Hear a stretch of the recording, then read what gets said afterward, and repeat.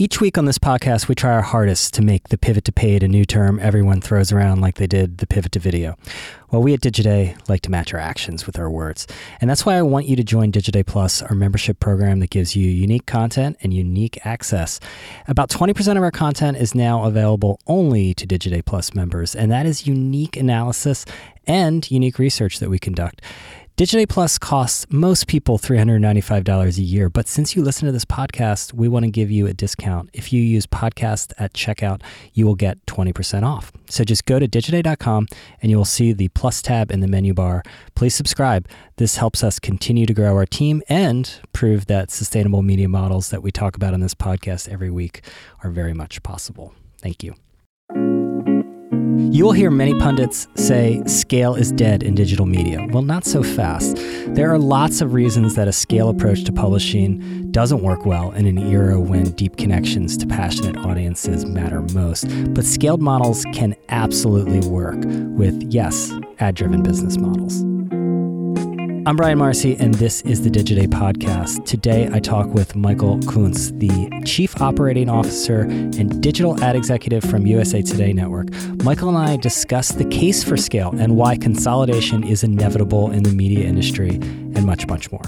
Hope you enjoy it. Michael, welcome to the podcast. Good to be here. Thanks for having me.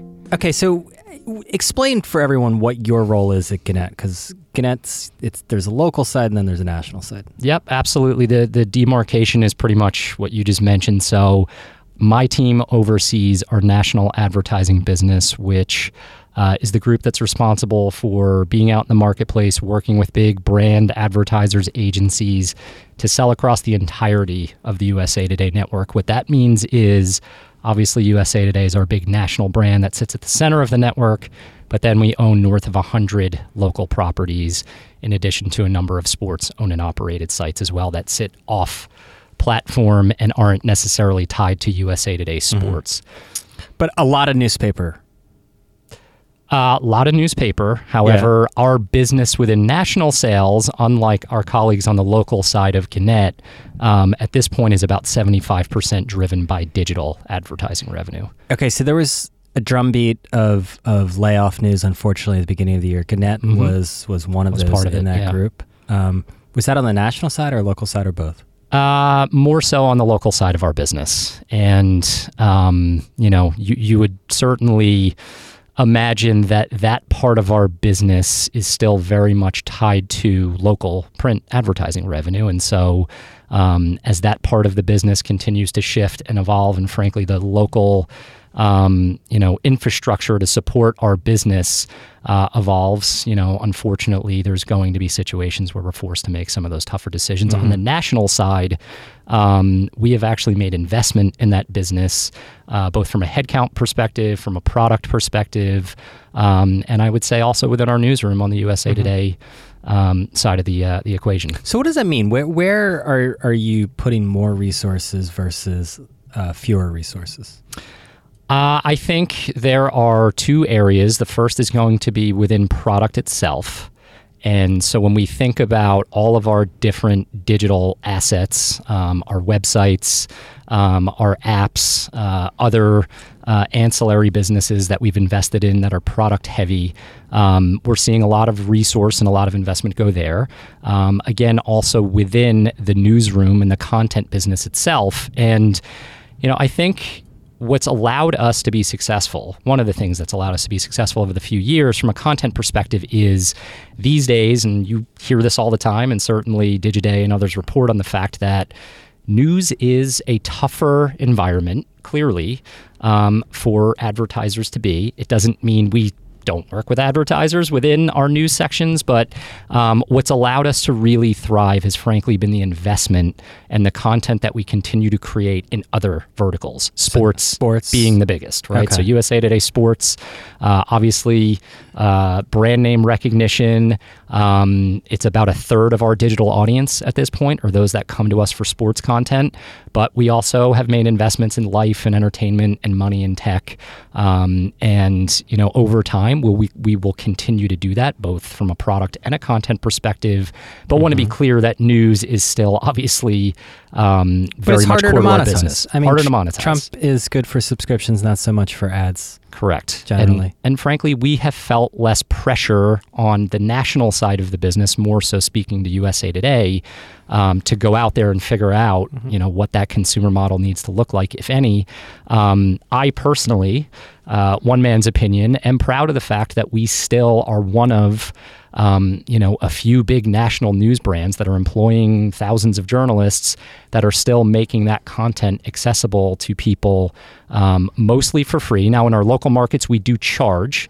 We now have north of 500,000 digital subscribers within our local marketplaces, but USA Today today, and I would guess for the foreseeable future, will remain free of charge and not be put behind a paywall. I want to talk about that, but let's go back to the product point. Is this playing catch up? I mean, was there an underinvestment in product before? I'm saying investment, I mean spending. And how much is driven by, like everyone's talking about distributed platforms, and now everyone is going back to their owned and operated sites and apps and whatnot. Yeah, I don't think we charged it as hard, to be honest, on off-platform. That's not to say that, and I'm sure we'll get into that's not to say that we don't have partnerships with all of the different platforms. But from an owned and operated perspective, I think there is a little catch-up happening there. But if you look at more of our mobile products, so whether it's the USA Today news app, or our mobile web properties, be it USA Today or any of our local properties, the product there is fantastic, and the engagement and the audience growth and everything we can do from an advertising perspective is right there. I think where we're now starting to put a little bit more investment, which would probably surprise a lot of people, is more so on the desktop product. And, like many publishers over the past few years, everything was about mobile, and we will continue to nurture and grow. You guys had mobile. A very new desktop experience like a few Many years ago. Now these years just go by. They go by fast, don't they? And then, I mean, that's the thing. You come out with something that is new, and then next thing you know, you turn around and you're like, that was like 5-6 years ago. It happens quickly. But we do believe that because there still is a very big audience coming to us via desktop, and the fact that advertisers and a lot of the larger formats that we sell to our advertisers, video, engagement, we're starting to see clearly there will continue to be an audience shift from desktop to mobile, but it's probably not happening as quickly as we thought it would, and maybe starting to level off a little bit. So we believe now is the right time for us to start to think about investing in desktop as well. Yeah, it's interesting because it's something we're tracking, and a lot more spending is going into product, and a lot more emphasis is going into product. Look, people, they come on this podcast and they talk about a lot of different things, but I look at like where people spend their money, because if you want to like see what's important to people, it's where they spend their money, because otherwise it's not a real priority. Correct. And most of those investments we're making, first and foremost, are about the audience. And so personalization features, things like that are definitely part of the roadmap this year. Obviously figuring out what the right balance is between that user experience and making sure that there are the right types of opportunities for advertisers. I think part of the product investment, aside from the aesthetics itself, is going to be more so around how we rely on data to inform decisions around personalization. And then also going back to... when you're talking about personalization, what exactly? Because people... Trying to understand what it is that somebody wants to see from us when they come back to the site, as often as many of our users do. You're not just talking about targeting ads. Not just talking about targeting ads. Okay. I would say more so from a consumer perspective. And from an advertising perspective, yes, targeting specific audiences, of course, needs to be a part of the equation. But something that we're really excited about, some work that kicked off probably late 2017 into 2018 and continues until today, is figuring out sentiment around a lot of our popular news stories. And what I mean by that is, if it is a polarizing topic, yes, we would acknowledge probably not the best adjacency for a brand. If news publishers could, if there was a big market for advertisers wanting to target rage these days, that would be a good thing. It would be all the rage, wouldn't it? Yeah. Yeah, I don't see that happening, but I do very much believe that a lot of the sentiment around news today is anecdotal, and it's based off of a feeling of my brand probably shouldn't be there. The reality is, if you opened up a newspaper in the 60s, or certainly during the Vietnam era, and the news itself probably wasn't great, but you still had ads from Fortune 500 brands sitting right next to that. And for whatever reason, a lot of advertisers are stuck on this idea of just keep me away from quote unquote politics. Right. And that spreads into pretty much everything, or let's say controversial issues. And it spreads, we hear this, we just had a media buying summit and we heard it repeatedly. I wasn't there, but our reporters told me about how, well, this covers pretty much everything that news publishers do to some degree. Right. How do you deal with that? I mean, one of the things that you had mentioned was spending more and investing more, if you will, in sports and other areas that, while yes, they get pulled into politics too, but are usually more, I don't want to say advertiser safe, but advertisers are more okay with. Yep. Yeah, no, the alignment certainly is going to be there more so within sports or entertainment or money or tech versus news. But again, I want to emphasize the fact that not all news is bad, and we want advertisers to be able to capitalize on news stories that may have a positive sentiment, or at least use data to make a more informed decision about where an ad is going to appear on our site. But if we use data and try to say, hey, this is a happy story. Happy story, yes, but there's a lot more nuance about that. A news story might not necessarily be happy, but the sentiment that we might be able to ultimately derive from that story might not be one in which an advertiser should avoid. And so what happens is, if you're looking to find a particular audience segment on our network and they may live more in the news sections, we shouldn't restrict the ability to bring advertisers into that environment if we believe the story itself is one in which is not going to somehow have a negative impact on their brand.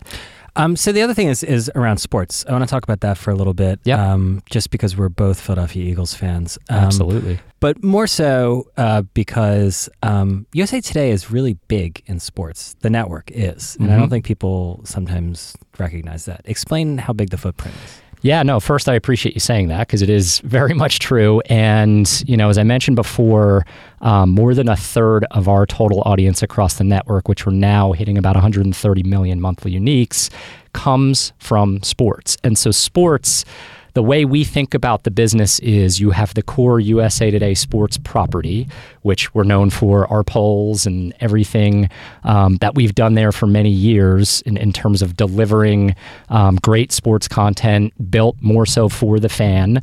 And then we also extend that into all of our local markets. So if you are a Detroit Lions fan, obviously you're going to the Detroit Free Press to seek out, all of the best information about your local team. So that is what we would consider to be more of our owned and operated and on-platform sports business. But then we've also stood up over the past couple years a number of standalone properties or wire sites. For example, Philadelphia Eagles Wire is one of our properties. And so we've got a huge audience that engages with us around some of the big leagues, whether it's NFL or NBA. We also have some niche properties like the Big Lead or MMA Junkie, so obviously catering to the UFC fans. And then finally, we have a property we launched a few years back called For the Win, which is really this interesting collaboration between sports, entertainment, pop culture. It's less so about the box score, more about what's happening off the field, but not necessarily covering it in any sort of salacious or cynical way, the way other digital native sports properties might. So when you add all of these different pieces together, there really is something there for any sports fan, be it looking to just, get information on what's happening nationally, what are the big stories of the day, all the way down to how their local team is doing and what the latest stories are within that locker room, to some of those more niche areas like MMA or, esports or whatever that might look like. So revenue diversification, everyone talks about it when they come into this chamber that we're sitting in. Yes. And I'm sure it's top of mind for you guys. Mostly an ads business right? Mostly an ads business. Yep. Does sports give you more opportunities, and particularly these niche areas of sports, to monetize in different ways? It does. There again, no subscriber model today. Exploring some membership model, opportunities there. But whether it is a local sports event, we have a big high school sports platform, which is very much rooted in getting all of the top, high school athletes in a community together. We bring in local sports heroes and athletes to these events. And of course, there's opportunities for advertisers to be a part of that and sponsors. There are lots of different products that naturally lend themselves to obviously the sports category. And so there are ways we are starting to monetize outside of just advertising. Mm-hmm. So no subs overall across the network. In our local markets. National, no. Where is the diversification coming from? Is it just ads?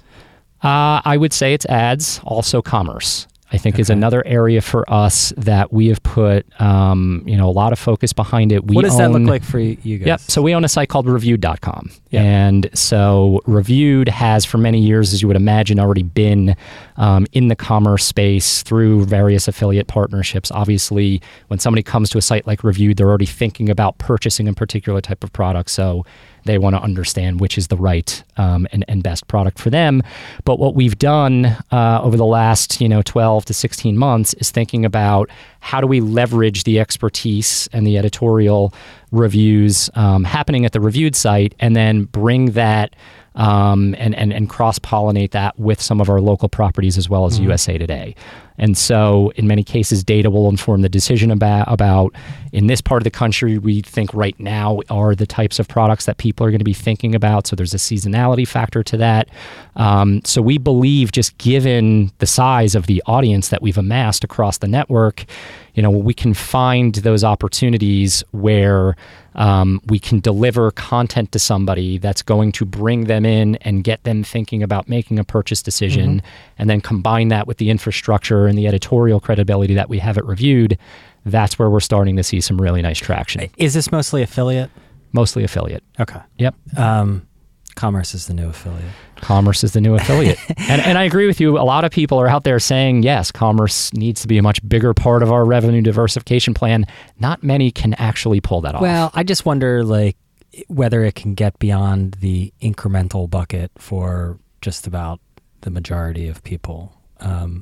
It's a nice incremental, but the hole that has been left in digital advertising is not going to be filled for most people through commerce. I would agree with that. So that leaves subscriptions, which a lot of people are going to. You talked about membership, and that's a variation on subscription. Yep. Where do you see the opportunity there? I think more in some of those niche areas. So you think about a property like MMA Junkie again.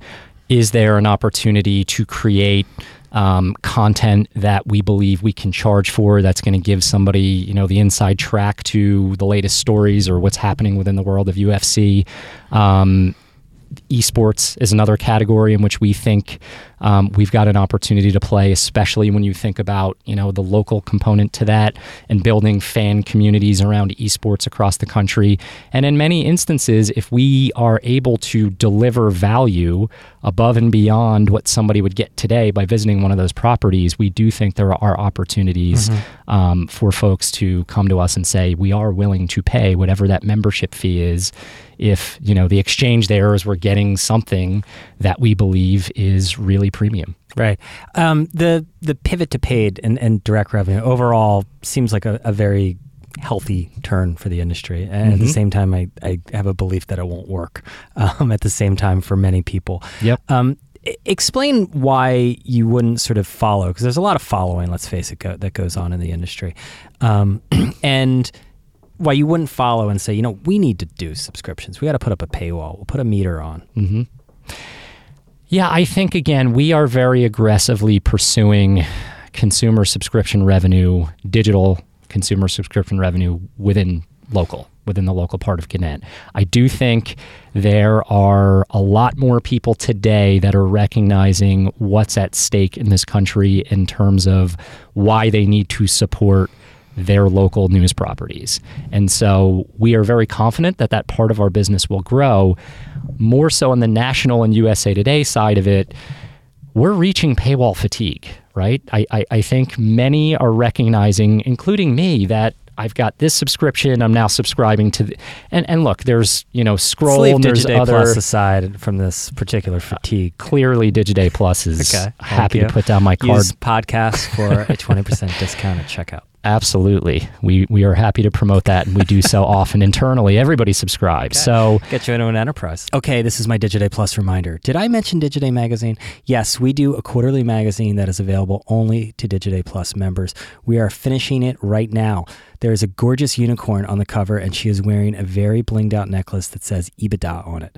Inside, we have some great pieces, including one I'm finishing now or probably this weekend, on why all the doom and gloom that we tend to dwell on, yes, here on this podcast, is sometimes clouding a lot of the good things happening right now in developing sustainable media models. So, I know you want to read this. Subscribe to Digiday Plus and you will be able to. Remember to use the code podcast at checkout for a 20% discount. Now back to the episode. The reality is, I think we are taking a more realistic approach and understanding that great journalism can't all exist behind a paywall. We are a very inclusive news brand. We service the entirety of the country and are not just focused on the coasts. And that's not a dig at some of our competitors, but the reality is, if you look at the numbers and who is coming to other big national news properties, it's not that same sort of geographic mix that you would see across USA Today. So we believe it's important that we continue to make, as much of that as from free a as possible. Standpoint, like a paywall would not completely work, right? Just from the business model, I would guess. I think it's unknown, but in the near term, that is not something that is in the plan for us from a USA Today perspective. And we believe that our advertising business still has a lot more room for growth. And a big part of that, again, is number one, just the audience size. I do believe scale matters. When I hear people say scale does not matter, that's just not true. At least in terms of the advertisers that we work with. Explain that. Well, I think if you are a brand today I will say this. Let me just, before I'll preface it. I don't think scale matters. A lot of people saying scale matters have businesses that are not made for scale. Mm-hmm. Right. I don't like, it just doesn't make sense. It would be like Digiday, us saying, scale doesn't matter. Well, of course. What are we going to be realistic? Are there going to be 500 million people who are going to read about programmatic advertising and subscription programs? Right. But Digiday serves a very specific niche. They're just different business models. Well, that's it. And so I would explain argue it for your business model why scale does matter. Well, I'll explain it this way. So to the point about Digiday, you've got a niche business that serves a very specific audience. And you guys do that very, very well, and there are people that will continue to pay for your products and support the brand. Then you've got, on the opposite end of the spectrum, a company like Gannett and a brand like USA Today, where there is more than enough volume there for us to continue to grow the core advertising business. And at some point in time, is there a subscription model? Perhaps. I don't think that's in the cards for the short term. And so what I would argue is, if you're somewhere in the middle today, right, and people talk about this all the time, you're in a really tough spot where you can't really charge for the content, but you're not niche to the point that you're going to have these specific audiences that are really going to look to support you and financially support the brand in various ways. And so I would argue that if you're scaled to the point that we are, there still is a lot of room for advertising revenue growth. So explain the optimist take on the scaled model, because a lot of the drumbeat of bad news when it came to BuzzFeed, when it came to even Vice, although we can argue about what their scale truly is. Yep. Nobody knows, by the way. Huffington Post. A lot of these, at least notionally, these are scaled digital publishing models, and they were cutting, right? So give me the optimist take, because the pessimist take is, hey, look at all these cuts. This is clearly a sign that the scaled model is not doing well. Yes, I would say in the instances of whether it's BuzzFeed or Vice or insert any other digitally, native media brand, they, in many cases, grew too fast. They invested way too heavily in their business in a lot of, different areas, including employee headcount, things like that. Well, it's the biggest cost, right? It's the biggest in a media cost. company, if you're going to cut, if you got to get your cost base under control, unfortunately, it's going to Unfortunately, people are going to be part of that, which is clearly unfortunate. But I think when you're in a position where you're riding this rocket ship and your brand has this upward trajectory and you're moving quickly and you're taking outside investment and everything's really exciting and you don't think you're ever going to reach that ceiling, I think that was the case for a lot of these different brands. And I don't sit there and point the finger and say that they did anything wrong. So much of this is circumstantial. But the reality is it couldn't last with the amount of shifts that are happening across the industry. Then you take what, you would call more of a, traditional or legacy publishing company like Gannett, where we don't have that outside investment. Clearly, we are dealing with our own set of challenges, but the reality is I think we have a lot of runway ahead of us to figure out how we continue to evolve both our national and our local businesses, but we don't necessarily have the outside pressure. Yes, we're publicly traded. Yes, we have shareholders. See who owns you, though. Well, but the reality is, and this is the point of the conversation in which we talk about consolidation. And I do think whether you're Vice, whether you're BuzzFeed, whether you're HuffPo, part of Verizon now, whether you're Gannett, at some point, this industry, like every other major, part of the media sector, has consolidated, be it radio, newspapers, television. It's going to be no different for us. And that is not something more consolidation to come. There's no doubt. And I would say you're either the consolidated or you're the consolidator today. And by the way, that can change week to week. But which are you? Remains to be seen, doesn't it? Yeah. You can be both. We can be both. But that is not something that I sit there and think about, okay, this is really worrisome in terms of whether we are potentially the acquirer or the acquired in the future. The reality is I think there is a strength in numbers consolidation effect that will happen over the next few years. There's lots of speculation around Group 9 and BuzzFeed, and there are certainly companies that we've looked at that are more I would say digital, native in size and scope. And, who knows where this all goes. But I do think at some point in time, you're going to have to see just less independent publishers existing, as much as that might upset people, including me, because I've worked for independent publishers in my past.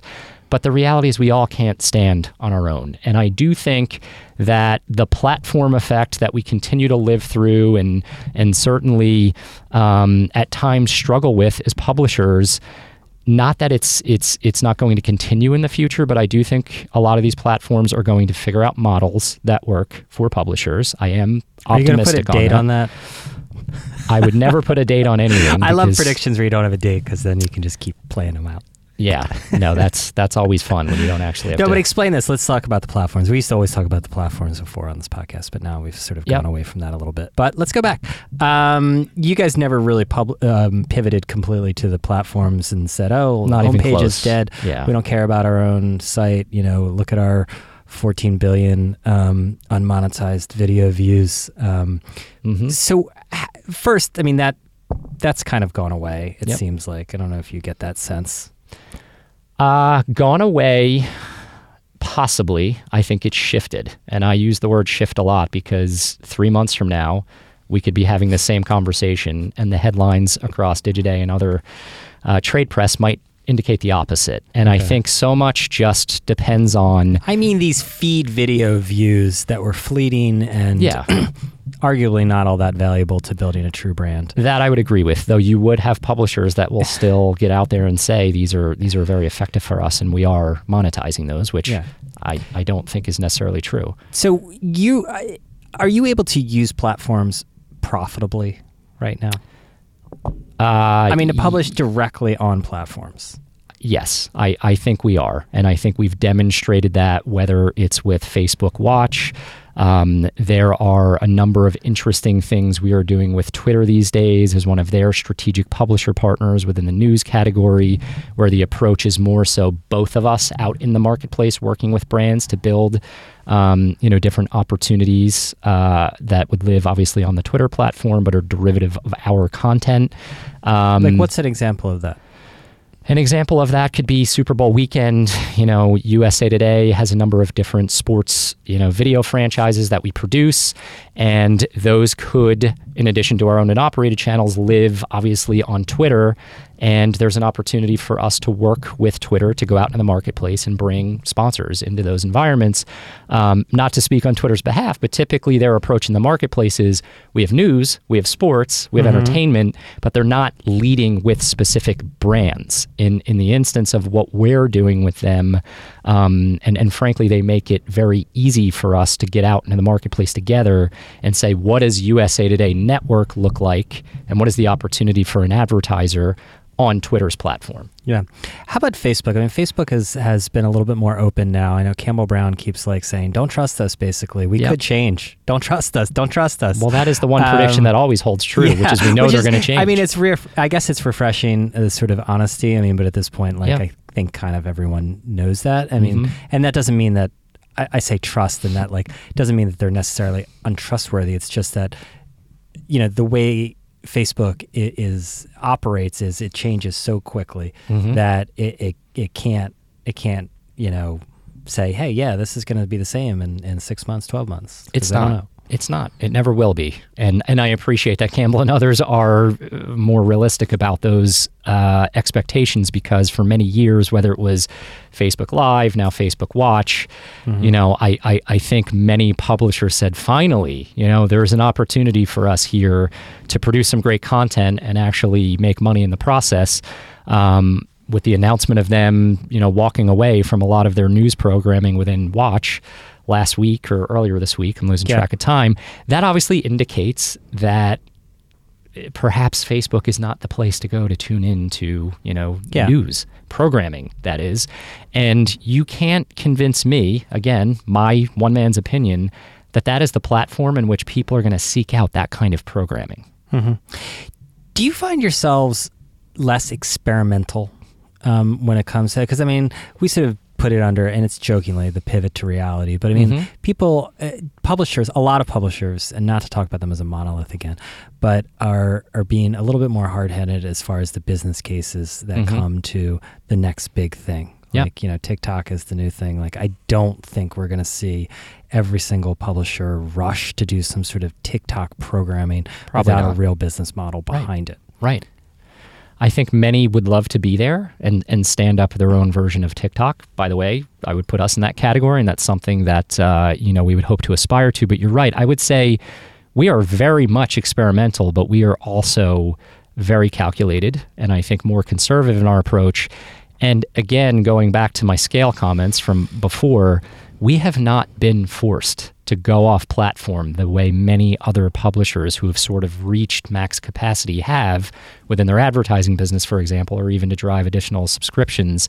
We've not been forced to do that and to go off platform as much as others have. Does that mean we don't want to be there? Absolutely not. Whether it's YouTube or Facebook, Watch or Instagram or any other platform, Twitter, we want to be there, but we don't need to force ourselves to be there. And absolutely, if we're going to be there these days, there has to be revenue justification behind that.